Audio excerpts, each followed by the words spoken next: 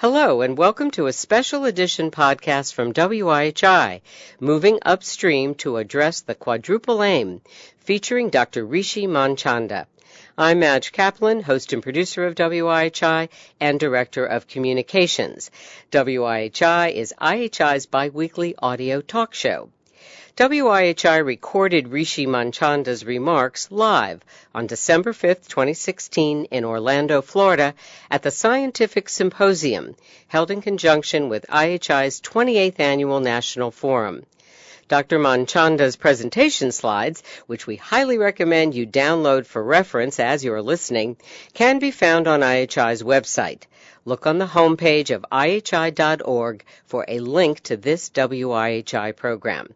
That's where you'll also find more background information on Dr. Manchanda.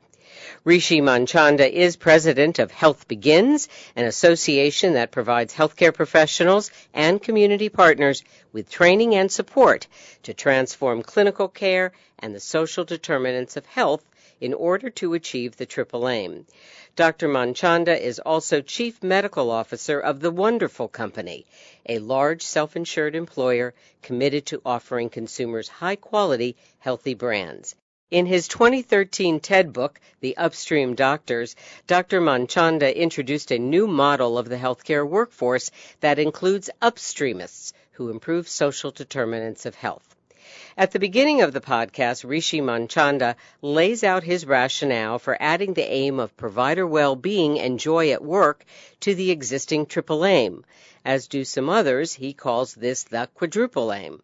At the conclusion of Dr. Manchanda's remarks, there's a brief Q&A moderated by IHI's Chief Medical and Scientific Officer, Dr. Don Goldman. Here's Rishi Manchanda.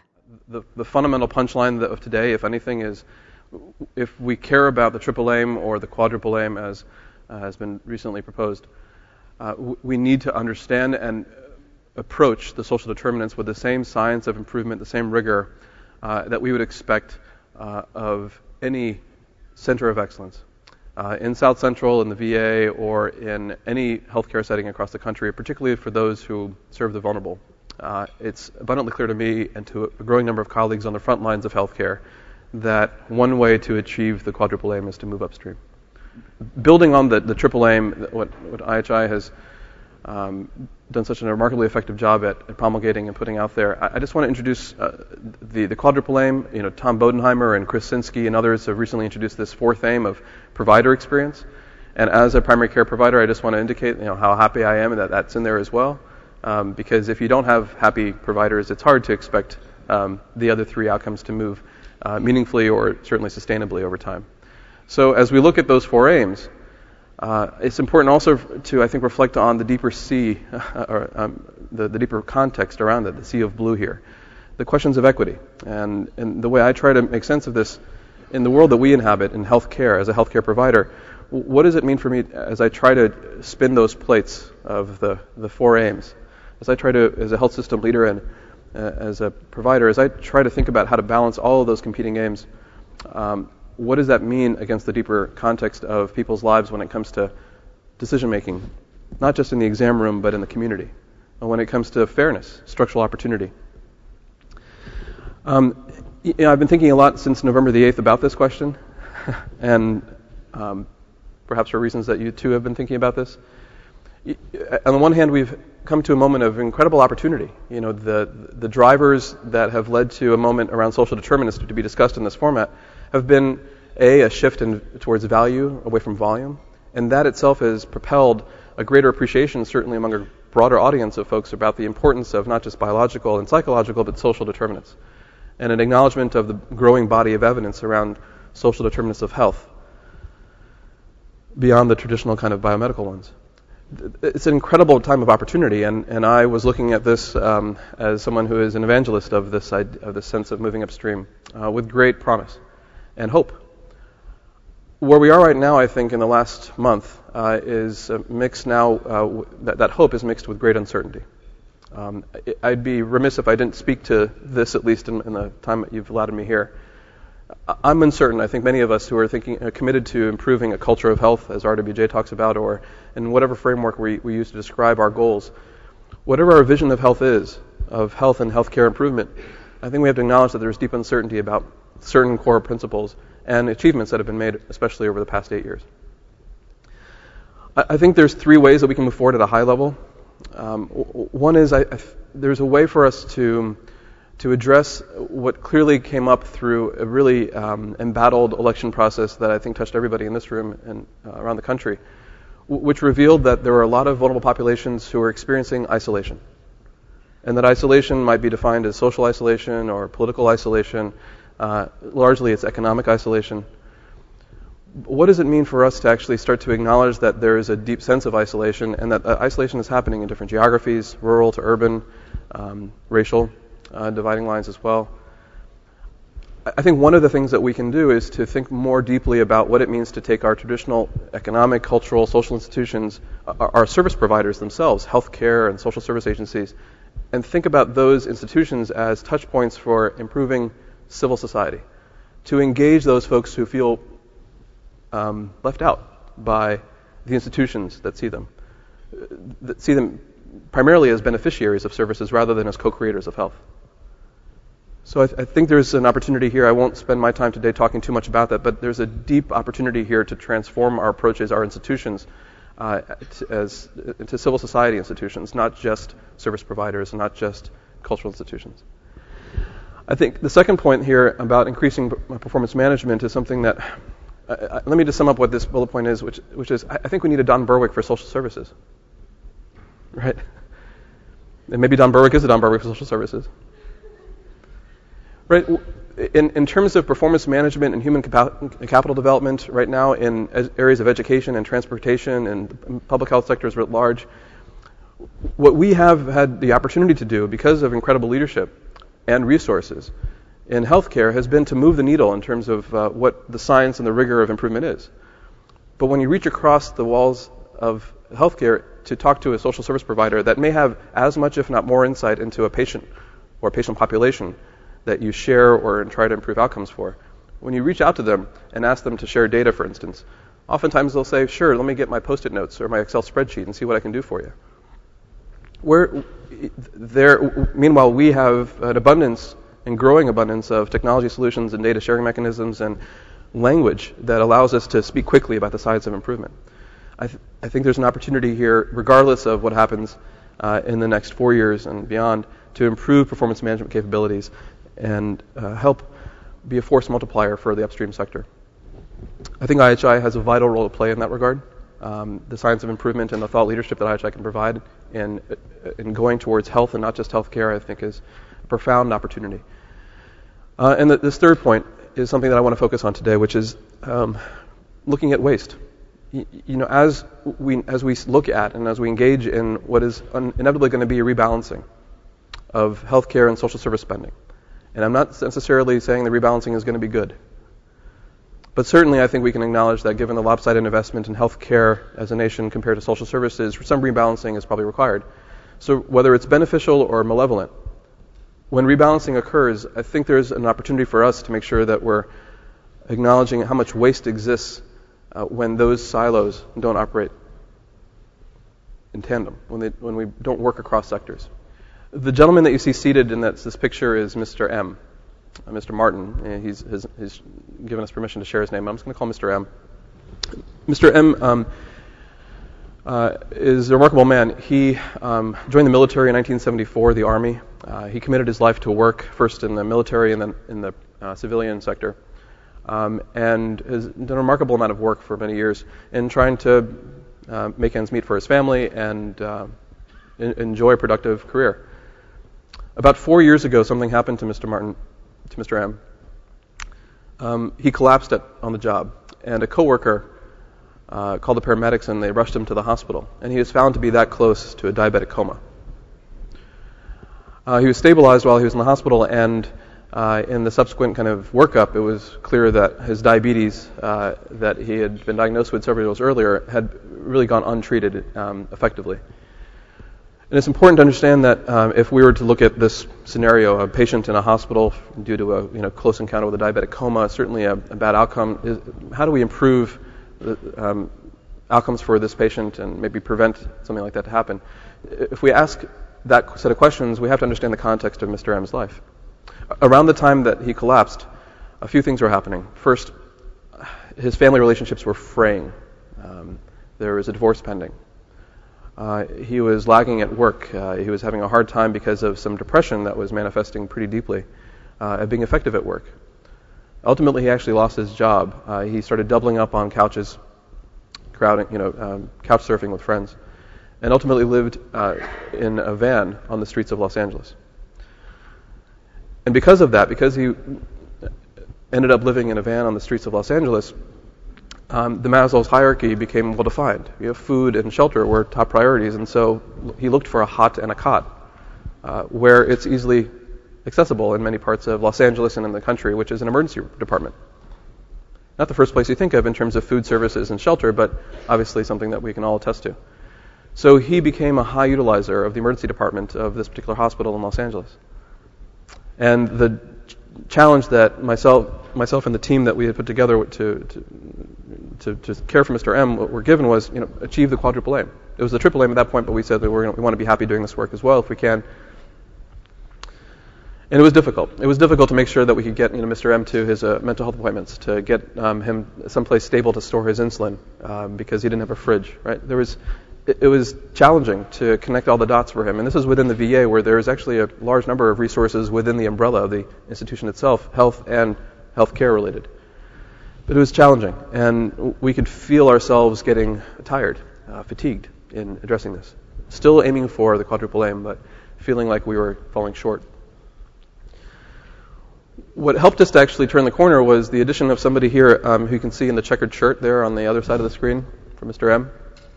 That's John Killerman. John is a public interest lawyer. And John works for a law firm that at the point we started this partnership was actively suing our hospital.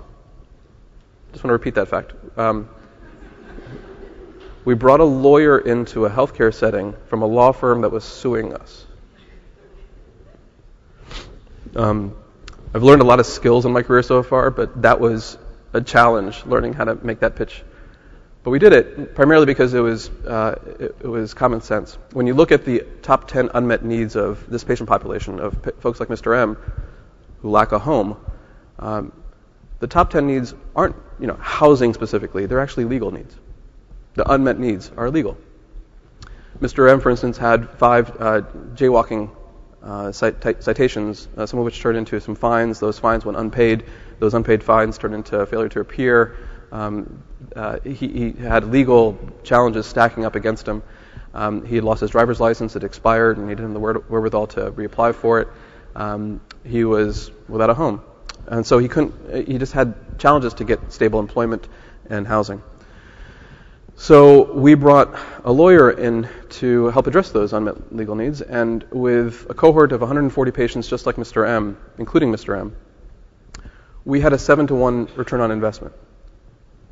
For $525 of fixed costs associated with this project from the VA and from our public interest law firm, we recouped $3,500 of direct economic cash benefits for each of those veterans. That does not include the cost savings from the reductions in ER use, which was about 34% for this cohort, pre-post. It does not include the benefits accrued to seen in the criminal justice system because of fewer encounters with the jails.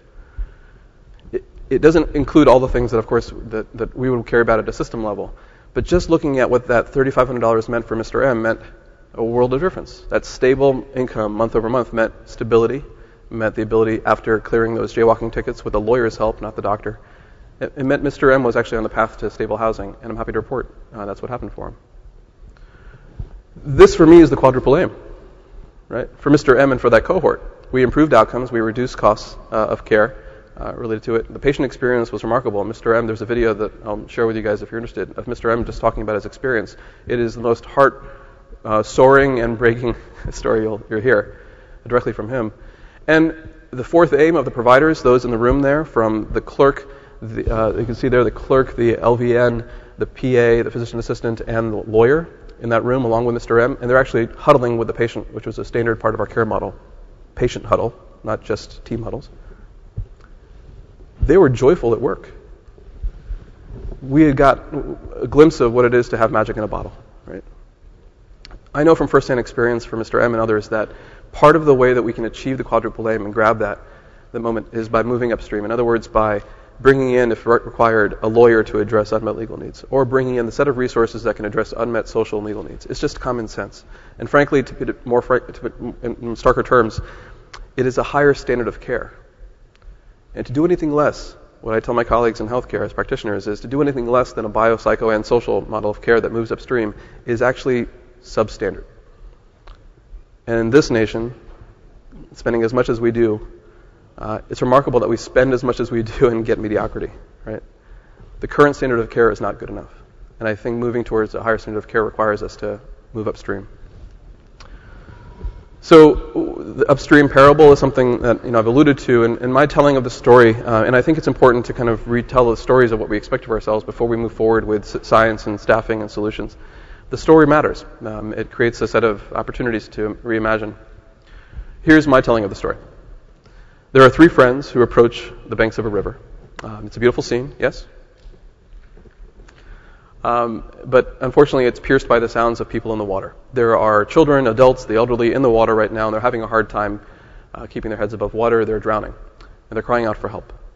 So those three friends we'll do a little interactive exercise here. Those three friends will do what I imagine all of you would do, right? What do we do? Should we evaluate what's happening? You're going to jump right in. We're going to jump right in and save those people, yes? It's what all of us do at a large level in terms of healthcare and in social services. We help. So the three friends jump right in, and the first friend says, I'm a really strong swimmer. I'm going to go to the edge of the waterfall here. I'm going to save those who are drowning in dire straits. Now, the rest of us have now kind of aligned along the banks of the river, yes? And we see what's happening over here. And what do we say to this downstream rescuer? Do we applaud this person? The coffee hasn't kicked in yet. These are easy. I'm going to pimp you guys with easy questions. It's not going to be difficult. Yeah, exactly. What we do and what we've collectively done, of course, is to say to the downstream rescuer, whether you're a trauma surgeon, the ER nurse, the ICU attending, whoever you are in that system, if you're saving that person's life, of course it makes sense to give you more resources. And we've effectively done that in intended and unintended ways. The second friend, though, who's there in the water, says, wait, I'm going to swim a little bit further upstream. I'm going to coordinate the branches along here and build a raft and usher more people to safety. And in doing so, I'll help my downstream rescuer friend while providing more stability, more continuity, more coordination to the folks on that raft so that we can, again, prevent them from being in need of rescue. So that's the era we're in right now. Paul Grundy has referred to this type of worker as the comprehensivist, right? It's the primary care clinician. It's the PCMH. We are in the era of the comprehensivist right now. And those of us who have now amassed along the banks of the river, do we agree this is a good idea too? So now the 100% of resources that were previously going towards our downstream rescuer, how much of that do you want to give to our sister raft builder? Popcorn it. Throw out a number. How much of that? 50%? 20%? 5%? 80%? This is an auction house. Call it a number here. Well, 80%. Well, this audience is certainly much more health policy oriented than many others. I've heard people say, 10%, 50%. But the point is we give more resources to that raft builder, and of course the question is how much, and I think it's irrefutable, speaking as a primary care clinician, that we need 80% is minimum. I'm biased. But something happens to those two friends. Over time, they see that there's a third friend, right, that came here. Now, before they look for the third friend, something is happening psychologically to those two friends in the water, to the raft builder and the rescuer. They're getting tired. They're getting fatigued. They're getting a little jaded and cynical about the work because they're getting tired and fatigued. They say things like to the people in the water, didn't someone teach you how to swim? Are you back here yet again for that Vicodin? Right? You hear it when you're in the environments of our ERs and our hospital systems. You hear these statements that are cruel, unjustified statements that assume the worst in the people we serve rather than the best. And that's not driven from malice, largely. It's driven from, I think, a sense of a disconnect between those downstream rescuers and those raft builders and the scenario of unmitigating, unrelenting kind of need of people continuing to be in the water and not having a sense that they know what to do about it. So in this scenario, as these folks are burning out, They look up and they see their third friend, and she's further away from them in the water, swimming away. And to their dismay, they shout, "Where are you going? There are people here to save." And their friend shouts back. She says, as she's saving people, she's not pontificating like I am now. She's in the water doing the work. And she's saying, "I know, I'm going to find out who or what is throwing these people in the water." I'm going to come back to this parable in a second to actually speak about what I think the healthcare workforce needs specifically. I think we need more of that third friend, that upstreamist, not just the rescuer and the comprehensivist. But that parable is an important one, at least to give you a better kind of counterbalance to what I mean about the quadruple aim. One of the... sorry, I'm just went back one slide. There we go. What I'm getting at here is something I'm proposing at the intersection of performance management capabilities, of the science of improvement, and the operations, the implementation science that's out there, of population medicine, not population health, but population medicine, which is the purview of a lot of our healthcare systems, thinking about their patient populations, and then social determinants of health, the public health sector and other social services. As we think about the intersection of those three forces, at the middle of that is what I call upstream medicine. And specifically, what I propose that we use as a science of improvement is what I call upstream quality improvement. What does it mean to actually take the rigor in the science of QI and performance management and apply this to this intersection of these three things in a way that can meaningfully take that parable and transform it into reality? So the next slide. I mean, a little hard time with the clicker here. I'm going to point it at these guys here. Can I do that? There we go. Thank you. So I think upstream medicine is something that is something I'd love feedback on, worth debating. It's a work in process as a conceptual model here, but I wanted to give some background on the science to make the effective pitch at the first point here, which is that the social determinants of health matter to the triple aim and the quadruple aim. I think it's important to acknowledge what's happening in the science out there. In a beautiful, series that was just published in Health Affairs, a series of articles, there's some interesting information that comes about now looking at cross-sector work. And I mentioned earlier that, there's a lot of waste, I think, that's happening at the intersection of those. Thank you so much. At the intersection of those sectors of healthcare and social services. And here's an example of actually a really beautiful analysis that looks at what cross-sector work, when you actually try to bridge those silos, does to improving community system-level kind of capital or social capital. And you can see in this depiction over here, mapping out the density of relationships among organizations over time, looking at it from 1998 to 2014, an increasing density of organizations and activities that contribute to dynamic social capital. What's interesting about this is that the methodology that these researchers used to define community social capital was then linked to something rather remarkable. In the communities at a county level that had more of that social capital, more density and robustness of activities, those counties actually experienced lower mortality compared to others. This raises an interesting question right now at a population health level. If we look at social capital itself, there's clear evidence that the ecosystems that we operate in, the robustness of not just the healthcare institutions, but the hubs of activity and health outside, really matter in terms of life or death situations. It's a remarkable kind of set of research now that's coming out to illustrate that as we think about improving the science of improvement in healthcare and in health, it might serve us well to look at experiences outside of our healthcare institutions, to step outside of our walls. Maybe next slide. So here's an example. This is the Free Library of Philadelphia.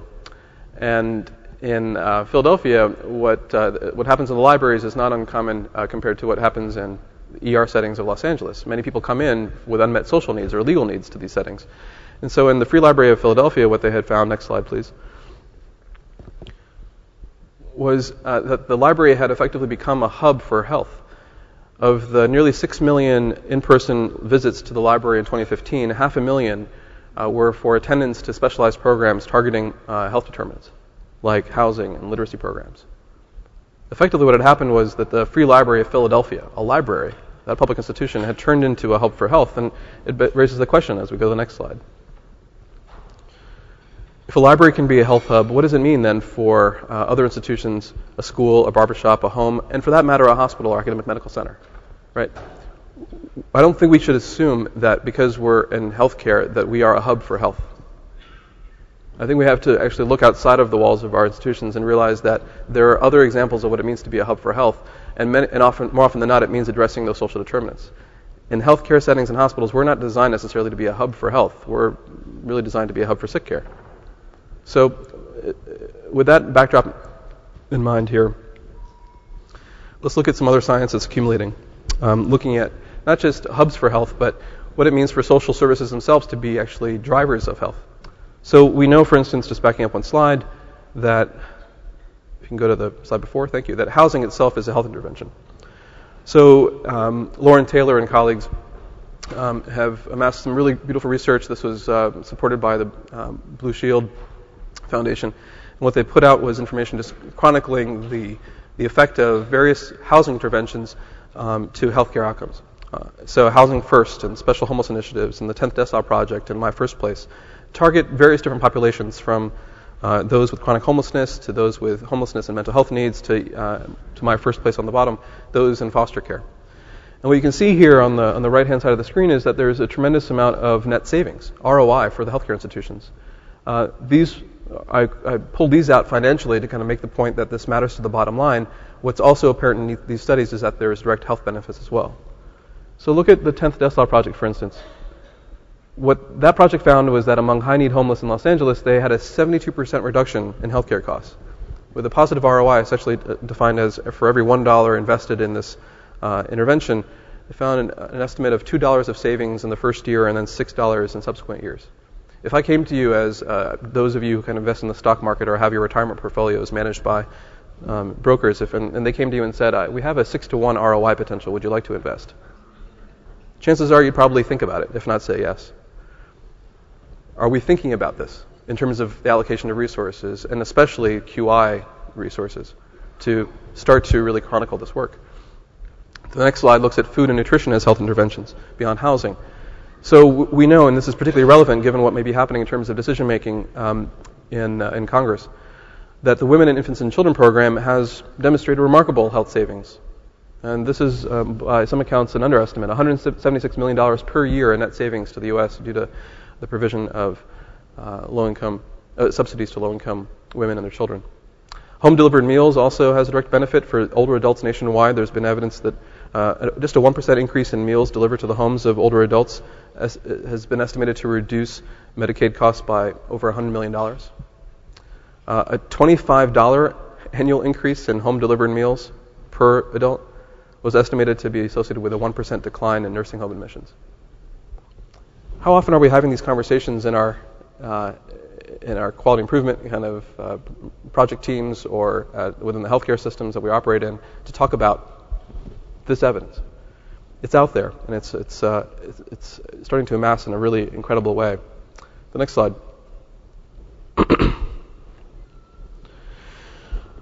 Looking at the impact of healthcare and social services, which I describe as the integration, is something I describe as moving upstream.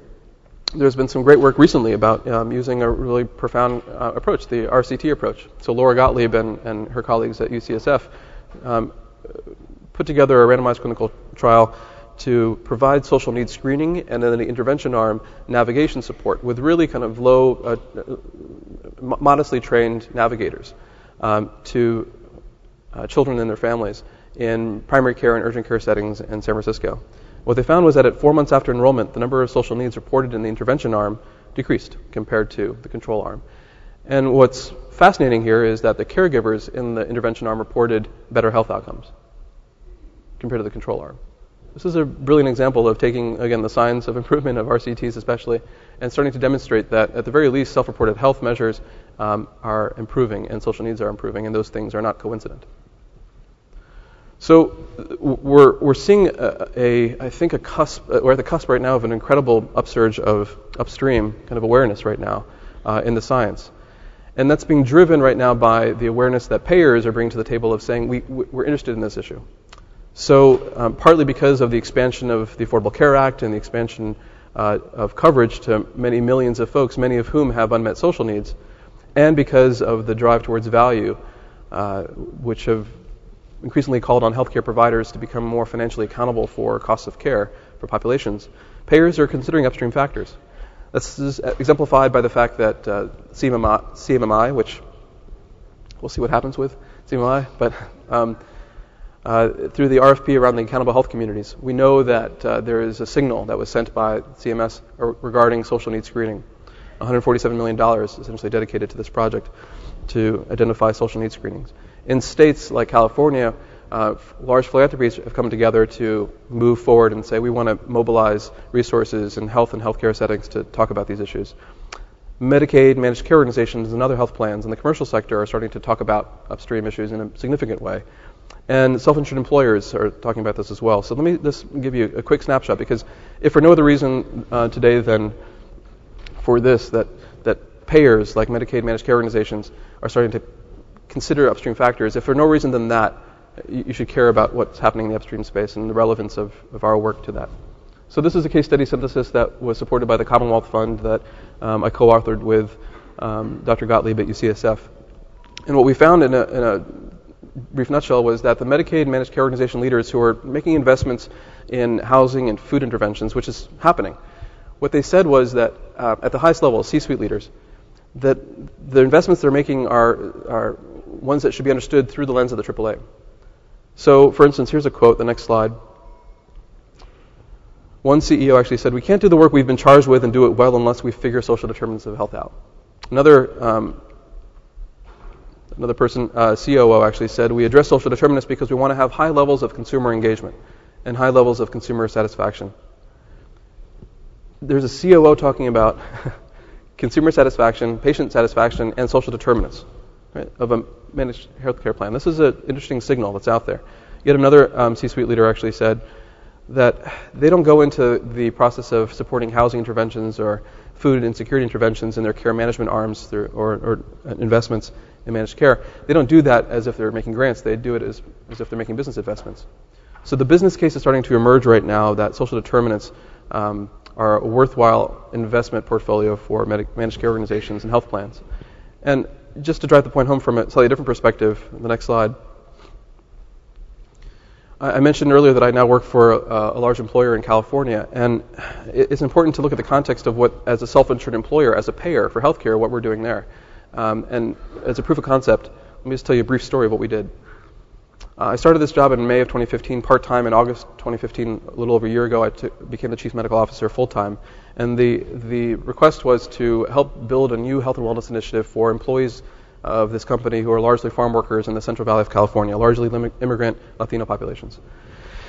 One of the opportunities one of the challenges we had was to take over really quickly the biometric screening campaign. Anybody, show of hands, participate in a biometric screening through your employer or company, or maybe even design them, right? So a large number of you have done this, and increasingly employers around the country do this. And largely what happens with these biometric screenings is that the data is collected, it gets aggregated, goes to an HR benefits person who does some planned benefit design, and then the data just kind of goes away. It's an incredible untapped opportunity, frankly, for looking at what's happening upstream in the worksite. And it's particularly, I think, opportune to look at what can be done to leverage the biometrics that are happening across the country to capture more insight into what's happening in the social determinants. So what we did was to screen our population. Nearly 90% of the employees participated, which is unprecedented number for that region. We found many biological risks, including diabetes, at a prevalence rate of 11%. And then we looked at social risk. And as I was mentioning to Pierre earlier, when I put the RFP out for vendors, I asked if anybody was doing social determinant screening as part of their biometrics, and what I heard was crickets. When I asked biometric vendors across the country, any of you screening for social determinants like food insecurity? Nada. So, being a payer, I sent a signal to the market saying, actually, I would like that now. Anybody interested in screening for social determinants? And a vendor stepped forward. We provided them validated screening questions that look at financial, food, and housing insecurity. And what we found was phenomenal. 10% of our employees had both biological, psychological, and social risk. Just on its own merits, social determinants-wise, up to 30% of employees actually said yes to one of those three things: food, financial, or housing insecurity. I still have my job partly because, you can imagine trying to do this at your workplace, right? And saying, hey, I want to the CEOs of these companies, saying, I want to screen for financial insecurity. What does that automatically kind of equate to for that CEO who's thinking about what this is going to mean? It's going to mean, a request for higher wages or things like that. They agreed to this because they realized that the information about financial insecurity and food insecurity and housing insecurity had a direct link to the health outcomes for those patients, and I was helpful in making that pitch. And what we've done now is to actually take some actions, as you can see in the bottom of the slide. So through on-site clinics that we directly manage, we're providing more targeted, more effective care management because we have that social risk information, so we can segment and stratify our approaches with more precision. It's informing our community benefits and corporate philanthropy giving in the investments in building up the community around the worksite. And it's also giving us insight into how to improve the evaluation, the risk models, and frankly the value contracting that we're going out to local healthcare systems to engage in. When I go to local healthcare systems who take care of those most high-risk patients based on biological and social risk, it's now possible for me to go and actually have a conversation around what value-added services and social care they can provide for those patients to help reduce costs. So payers are starting to care about this, and at the hub of this are the healthcare workforce. So I mentioned I'm a primary care physician first and foremost. And as I've been talking about moving upstream a lot of my work, I tend to get emails. This email I got over a year and a half ago now from a primary care pediatrician in a rural county in California. She said, I'm a primary care pediatrician, highest teen preg rate, meth addiction, high school dropout rate, many more issues. This, by the way, is verbatim what she sent me. Understand an upstream approach for years, try my best but falls by the wayside as I don't have resources. Patients lost to follow-up, seeing over 30 a day, how to manage, would like to discuss. There's two things that I saw in that email. One is, first of all, this is a really busy pediatrician because she was so busy she couldn't even type in complete sentences, right? And you can picture her between patient 27 and 28 kind of sending out this missive. And the second thing, of course, most importantly, is that this is a cry for help. That last line we'd like to discuss is really code for help. There is pain in that email, and I've seen it firsthand. I've been in similar situations in community clinics. The healthcare workforce is asking for help, and what we should be surprised about is that the healthcare workforce is asking for help because we have made decisions as a country to invest more in healthcare rather than social services. So it should be no surprise then that in the U.S., compared to our peer nations, it's the healthcare setting that actually sees a lot of these unmet social needs and the manifestations thereof. And you have in that setting then in those healthcare systems in the U.S. a workforce that's ill-equipped to actually do anything about it. Next slide. In what I consider to be a landmark study, again done out of UCSF at the Center for Excellence in Primary Care, where Tom Bodenheimer launched. They did a survey of over 500 primary care clinicians, and what they looked at specifically was physician reports of burnout, and then physician reports of capacity of their system and to address social needs. And what they found was that after multivariate analysis, the lower the perceived capacity of a clinic to address social needs, the more that a physician felt like she or he was not working in a system that could address those social needs. Not that the doctor had to be a social worker, but that there was no social worker, period.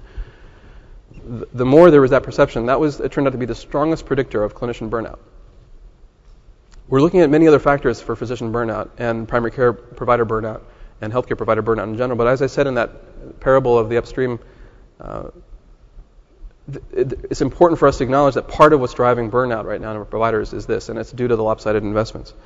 So whether it's patients like Mr. M, whether it's payers, public and private, or whether it's providers, it's clear that everybody is starting to realize that social factors matter, and I hope everybody in this room, at the very least, if I've done my job effectively, I want to move the needle from wherever we're at in the beginning to hopefully a much higher level of awareness that social factors matter. The issue is that we have what I call an upstream efficacy gap.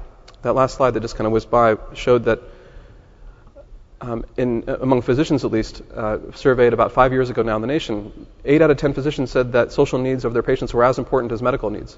It's remarkable. But only 1 in 5 of those said they had any confidence to address them. That is an upstream efficacy gap. Our healthcare workforce doesn't know what to do about these issues, and it's leading to this gap between the knowledge and the ability to do something about it, and it's a profound, profound barrier to achieving the quadruple aim. If we don't integrate social determinants, we can't achieve the triple or the quadruple aim.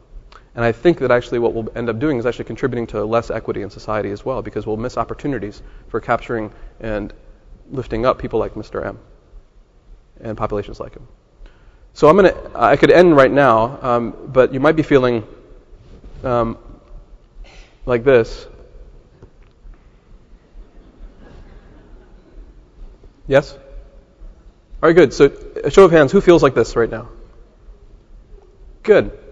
How many of you actually felt before that social determinants of health was something that was interesting but not necessarily directly related to quality improvement work in a concrete way? If you felt like that in the beginning, I'm hoping now that by show of hands, how many of you feel like quality improvement and social determinants of health and the quadruple aim are intertwined? There you go. So I'm going to leave now. That was good. All right. Right? We should not forget the consensus that just emerged right now. Please promulgate this through your work as well as through your water cooler conversations, right? Talk about the fact that social determinants of health and quadruple aim are incredibly intertwined. Because if we don't acknowledge that foundational assessment, then we can't get to this point. So if you feel frustrated right now, then I've done my job. Because now we should talk about how, not why. So let's make this real by actually talking about a case study. So, Mr. M, you're now deputized as all healthcare providers in a hospital room, in a conference in a hospital right now. It's the IHI Orlando Scientific Symposium Hospital. We've now admitted Mr. M, and I want to present this case study. So let's go through a little project together of creating an upstream quality improvement project, shall we? All right. So Mr. M, 51-year-old father of two, he was diagnosed with type 2 diabetes. His last A1C level was 8.2, uncontrolled. He's borderline obese. He's on standard medications, metformin and glipizide for his diabetes, and he has no known problems with medication adherence. No known problems with medication adherence. At the end of the last month, he was extremely dizzy. He nearly fainted, ended up getting worked up in the ER, then was hospitalized. The diagnosis after an exhaustive workup was hypoglycemia, low blood sugar.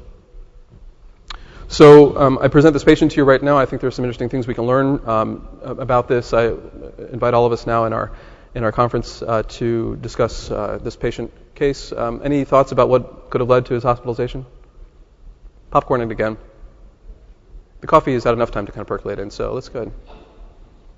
Anybody, what could have caused his hospitalization? No food, and somebody's already primed to think about social determinants. This is good. Who else? Anybody else? Medication mismanagement. Excellent.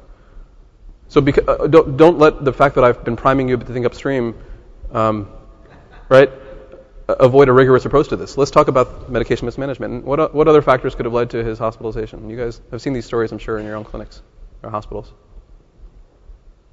Anything else?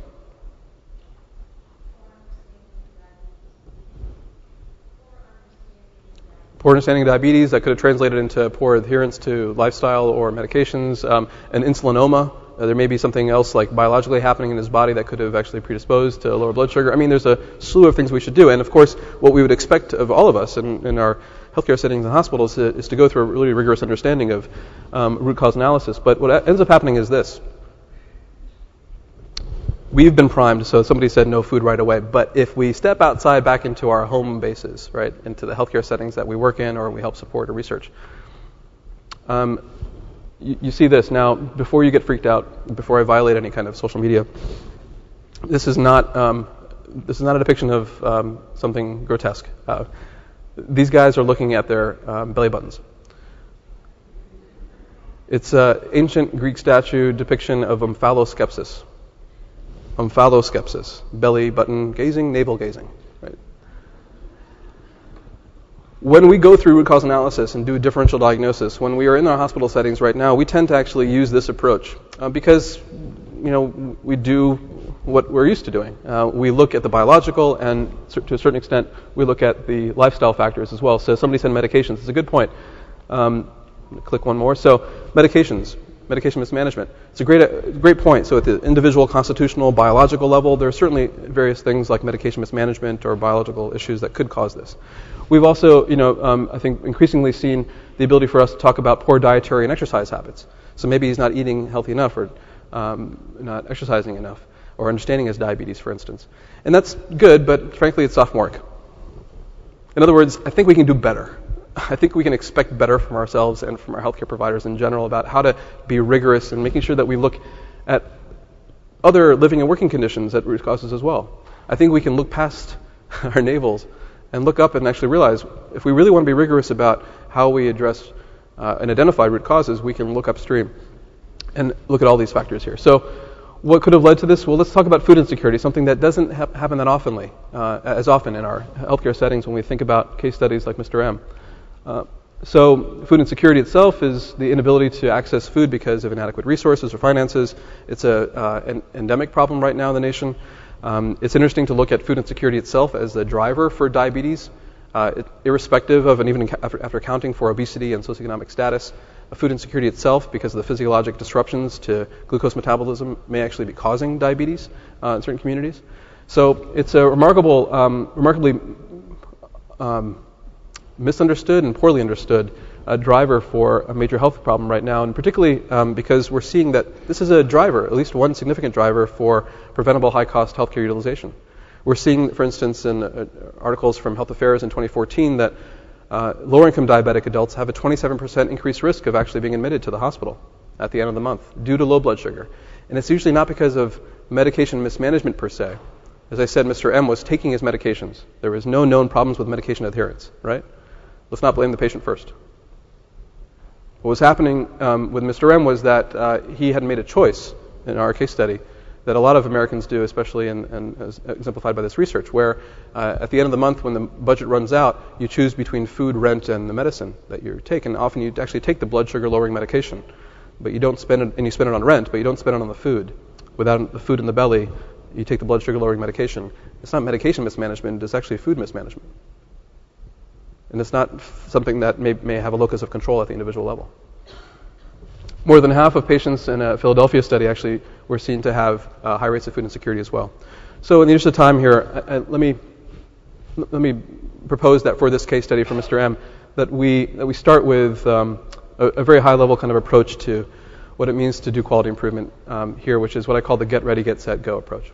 So I propose that for Mr. M and Mrs. M and other at-risk diabetic patients, that effectively what we do is to first take our pulse, assess the maturity of our organization, of our clinic processes, of our environment, then get set, review those results, identify other kind of questions about population segmentation, stratification, which I'll illustrate in a second, and then finally go upstream and leverage the science of improvement to do exactly that. It's not rocket science or a new science that we have to apply. We just have to apply what we already have at our fingertips. And in doing so, I think we can improve our readiness and our capability to address these things without too much waste of time or resources. It's a recursive model that I think I've seen in practice and tried to apply. This is a glimpse of the upstream readiness assessment tool that I've discussed with colleagues at IHI and others, and definitely invite from the experts in this room thoughts about the conceptual kind of validity and strength of this model. I will say that in sharing this with practitioners and with healthcare systems, especially on the West Coast here right now, it seems to be an effective way to at least, like here's an example of step 5. It's a way to start the conversation, to at least say, okay, what are our strengths and weaknesses here? So for instance, on a kind of using a Likert scale, this is a depiction of one question, step 5. What is the scope of our social determinants interventions? How many of these domains have been well identified? And if we're putting in place a food insecurity intervention, have we done a good job in identifying the target population and so on? There's other steps here as well, like looking at the robustness of our CQI infrastructure as well. And do we have a QI officer? Do we have robust systems to track? Are our leaders and staff actually trained in basic methods for QI, and so on? There's whether it's this or others, there I think needs to be an approach to readiness assessments that to moving upstream that we would expect in doing PCMH accreditation or EMR implementation in our settings. When we looked at those business changes, we thought it was commonplace for us and necessary to do readiness assessments in our healthcare settings. If we're looking at social determinants, I think it's not that far of a bridge to walk to say let's do readiness assessments for social determinants as well before we move forward. And after we get ready. Next slide. Then we can get set, and it's a few quick questions that we can answer after we walk through a quick analysis of our upstream readiness. So let's review the results, identify who our upstreamists are in the healthcare system, and this is an important point. If we don't have somebody in the system whose job it is to routinely think about social determinants integration, then it's nobody's job. So somebody's got to have that in their JD, whether you call them the upstreamist, which is probably not what you want to do. You can probably just keep their same job title, Chief Quality Improvement Officer or something. Somebody's got to have this job. And that's what I found in direct experience. And this is not just my own direct experience. It's looking at the vanguards that are out there, from talking to Jack Geiger to Mitch Katz out in Los Angeles, to systems that have figured out how to move upstream over the years, it's clear that if you don't have an internal champion who has a specific job description, it's hard to actually sustainably make an impact. What I mean by this essentially is that, I alluded to this earlier with the upstream parable, that we essentially have an approach to our healthcare workforce that acknowledges that, look, we have an overabundance right now of our partialists or specialists that are out there, and apologies to any specialists in the room. But, the downstream rescuers, we have a lot of that. We've invested a lot of resources, and as others have spoken about, we need to redistribute that balance.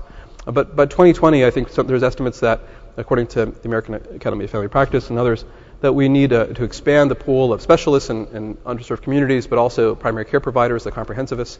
I would posit that for every 30 or so specialists and comprehensivists, we need at least one upstreamist in that system to make sure that the system itself is routinely asking who or what is throwing the people in the water. Again, if we don't, then we will miss an opportunity to learn from what's worked in the past. Once we identify those upstream partners inside, can we identify upstreamists inside? Can we identify upstream partners outside? So if you go into any kind of hospital practice right now, they will tell you that if they want to get a patient in to see the cardiologist in that community setting, they know how to call the back office line to talk to the nurse manager who runs the clinic. And they know they have that number down. They have the other numbers that will work in case the first number doesn't work. They have the email address, the home, and the other. They've got the rigor down of how to actually get that patient to that specialist resource. We should expect the same level of rigor when it comes to actually naming an upstream partner. So, for instance, for food insecurity and diabetes, can we name the office manager for the food bank right outside the walls of the hospital and identify them with the same level of specificity that we would expect in connecting somebody to a cardiologist? When we do that, then we can think about ways to approach data collection. This is work that was published by colleagues at Ochin, and incredible work at thinking about how to take community-level data, as you can see there, community vital signs data on your left, and patient-reported data as well, and optimize those two things to actually provide both point-of-care improvements and panel management, and then to draw that in then finally to more effective referral management for patients. There's a lot of interesting work right now in developing conceptual models like this one for how to review upstream data collection, and increasingly using that data as we're getting set to look inside our organizations and healthcare and think about what upstream data means for segmentation and for risk stratification. So I spoke to a good friend named Ruben Amarasingam, who's at the Parkland Center for Clinical Innovation in Dallas, Texas. And what Ruben's done remarkably is to build up a predictive analytics engine for hospital issues, hospital readmissions and other conditions for the hospital setting. But what he realized 6 or 7 years ago was that for those high-risk patients that they were trying to address, they could optimize their predictive model by getting data from social service providers. And when they went to the social service providers like United Way and food banks in the Dallas area, what the provider said was, we have, we're using Excel spreadsheets and other really rudimentary referral management systems. So their team built up a very simple and nimble social service CRM software. In other words, a way to kind of track care management for their patients. And that technology was built on the same infrastructure as the predictive model for the hospital. And what effectively they've created is a social health information exchange. Social service providers and hospital systems talking to each other on the back end. And that allows now for looking at segmentation of risk both by clinical determinants as well as by social determinants. And as Ruben has kind of nicely talked about, there's a different phenotype, right, for risk. And so when we define risk, right now most of us tend to lump it together just to say, okay, if we've identified risk based on biopsychosocial, that's the high level. But what do we do in terms of addressing our, how can we decouple that and actually start looking at what it means for us to look at social risk and how to target and channel resources towards that separately from people who have primarily clinical risk. And finally, going upstream with quality improvement. For Mr. M, in our conference, can we agree that after doing this analysis and segmenting our population and seeing that there is a pattern here of Mr. M and patients like him with food insecurity-related hospitalization, can we launch a food RX? Let's try to reduce admissions for that patient population by improving the way we screen for food insecurity. Let's improve that by 30%, shall we? The good news is we're at 0 right now, so we're going to hit this. It's an early win. We'll improve our confidence to address this, and let's reduce hospital admissions as well. There's validated screening items out there. This one has been endorsed about a year earlier this year by the American Academy of Pediatrics and others This is a 2-item validated screening question for screening for food insecurity. We can integrate that operationally. We can look at other upstream risk tools that are out there. This is a free one that includes many domains from the Institute of Medicine that Health Begins has put out. We can look at other tools that are out there. So there are technology tools that screen for patients, that help you find resources using Yelp-like databases for social services. There are even tools that actually start to do EMR integration and risk modeling. We don't have to wait any longer for, we don't longer have to say to people, oh, we don't have the tool for that. Tools are now starting to emerge in a remarkable way. And finally, as we're looking at all of this work, this is a depiction of an operational workflow that we can easily put in place to be able to screen for this, and this is what we've done in clinic settings.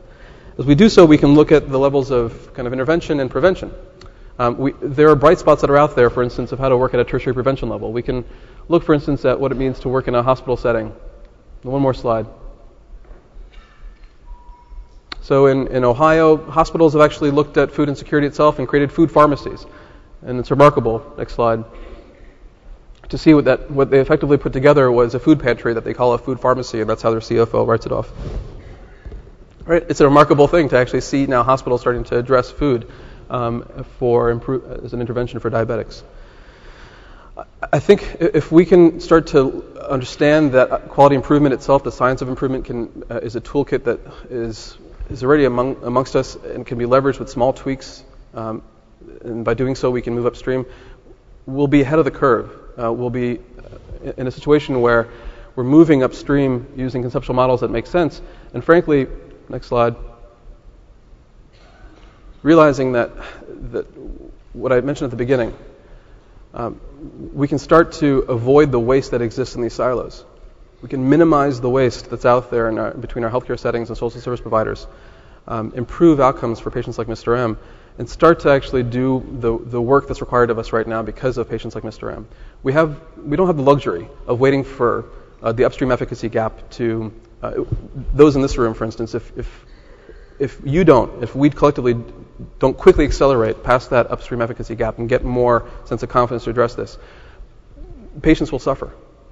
Patients are suffering now. In other words, the call to action for today is move upstream and start thinking about ways as the nation's leaders in the science of QI to show us a path forward. And it's only IHI, I think, that can do this in the way that we expect at scale.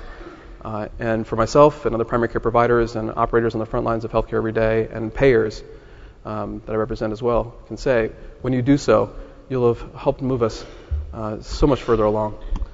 I'm not sure what the future is going to hold for the next 4 to 8 years or beyond, but I do know that together we can move upstream to achieve the quadruple aim. So thank you, guys.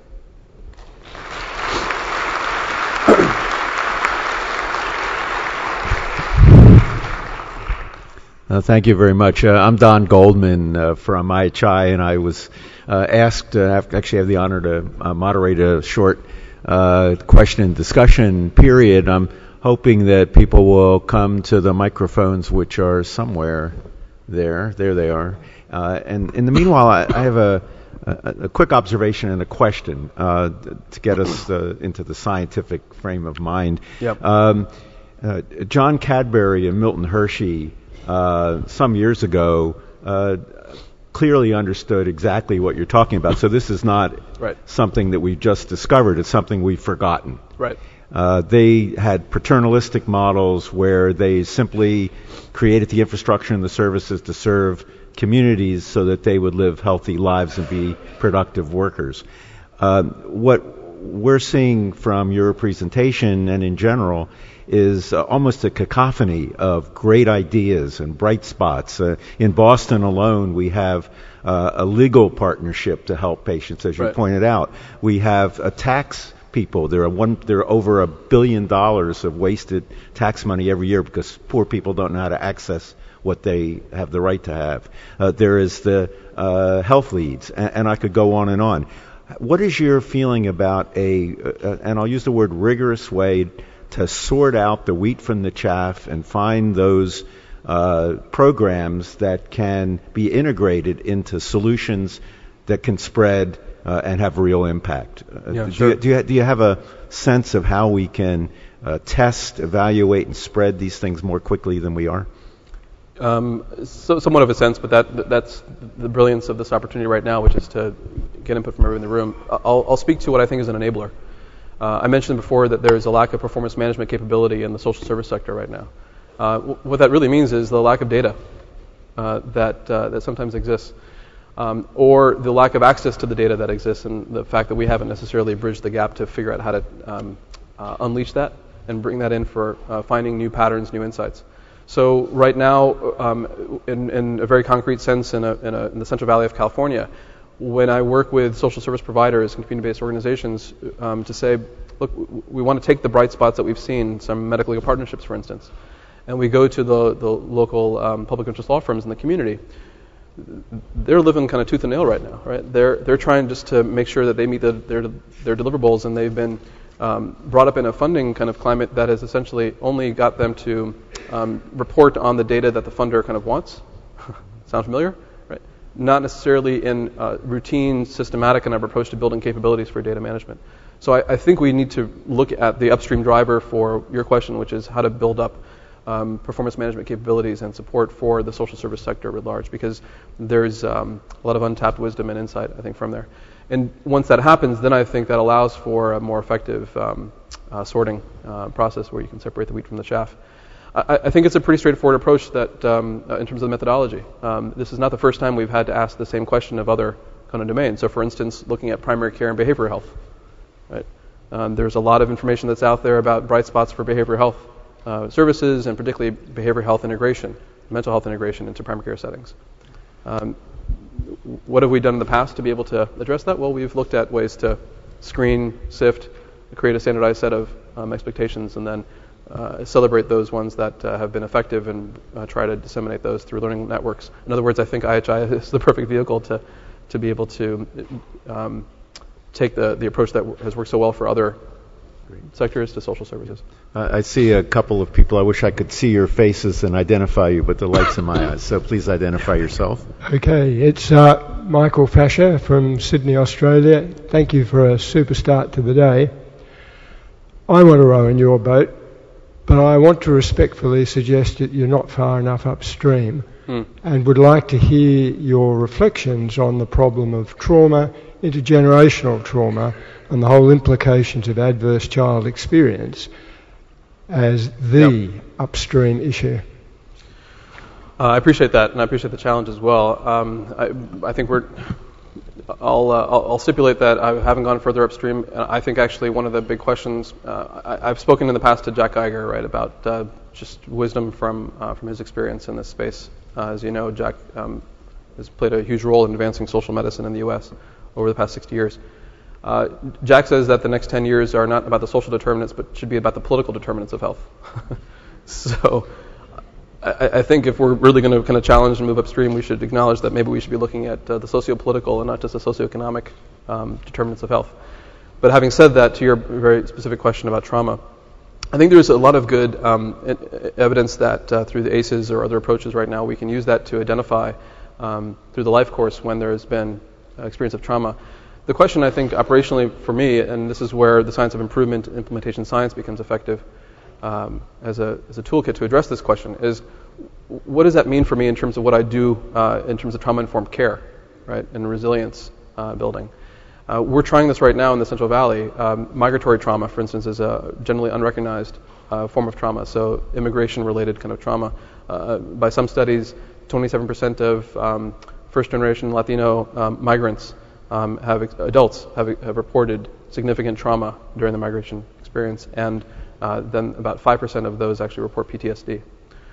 20% of those report PTSD, so net it's about 5% of immigrants have PTSD just from immigration, right, in this particular Latino population. That's one report I just cited. There's not enough out there. So I think we're at a point right now where there's a cacophony of information about trauma, and the role of adverse childhood experiences is out there. The question at hand right now is how to translate that knowledge of the importance of this to inform screening, but more importantly to do something about it. And that's something that we need help with. The science of improvement needs to think about operationally, how do I look at the feasibility of integrating trauma-informed care and PTSD screening into clinics that I manage? We need help. Okay, same microphone. Uma Codigal, Cincinnati Children's. Thank you for your fantastic presentation and your work going upstream. I loved most of your conversation, but I had a little bit of an alarm when you talked about a healthcare industry that has ballooned and is incapable of efficiency or effectiveness, presuming to solve the problem for the social sector. So I have this imagination of your, you started off with a little cart with a bunch of food for people and called it a food pharmacy, to now imagining that the social sector problems would be solved by healthcare. So what I was looking for was probably a more respectful partnership and much more capability building than thinking that healthcare going upstream would now take on more, given how bad our track record is of either being effective or being efficient. I think it's a fair point. So if I let me clarify then the point that I wanted to make to that. I think that there is we're paying the price right now of an anemic investment in upstream sectors. And I think we're seeing that in healthcare, and that's driving a lot of pain and suffering and inability to achieve the triple aim in healthcare because of that. It's coming to us in healthcare. I think B, part of what, because of the separation that's occurred, because of those investments, we have grown in a system to essentially take public health and healthcare and keep them entirely separate. And so because of that, we take a navel-gazing type of approach to understanding what it is to do root cause analysis, and we're essentially missing opportunities to mitigate suffering. Patients like Mr. M keep on coming in because we don't have a lawyer there in the first place, right? Like, in other words, if we don't look at this with the same level of rigor, healthcare itself can't be more effective if we don't look at social determinants, period, full stop, right? For me, healthcare itself has to include an analysis of social determinants for your patient population. I think there's no doubt in my mind from my own experience about that. But I do, to your point, and I'll try to be more respectful in the way I kind of articulate this, we can't expect healthcare itself to then now fill the void that has been created because of decades of underinvestment in the social services. Hence my kind of first point about this in general. How do we improve civil society, and how do we improve investments in performance management and resources for upstream sectors, not healthcare? I think we need... I'm trying to walk and chew gum at the same time, right? That it's okay for us to acknowledge that the healthcare situation is dire, partly because of the gaps in social determinants understanding and efficacy, while also stipulating and say we need to improve that. But at the intersection of healthcare and health, I think we can do a better job of essentially saying it's about both. It's not about any longer the choosing. It's about leveraging the resources and the vast resources that we have compared to our friends, even though we waste them. Right? We have far more resources than our brethren in the social service sector. Let's optimize what we're doing. Let's avoid waste in our endeavors, and let's do that especially by helping to work across. I think we can reduce waste by, frankly, spending more time with a lawyer or a social service agency or food bank is one great way to at least start to demonstrate opportunities to reduce waste. We hope you enjoyed this WIHI Special Edition podcast, Moving Upstream to Address the Quadruple Aim, featuring Rishi Manchanda, and recorded live on December 5th, 2016 at the Scientific Symposium, held in conjunction with IHI's 28th Annual National Forum in Orlando, Florida. A reminder that Dr. Manchanda's presentation slides can be found on IHI's website. Look on the homepage of IHI.org for a link to this WIHI program. I'm Madge Kaplan. Thanks for listening.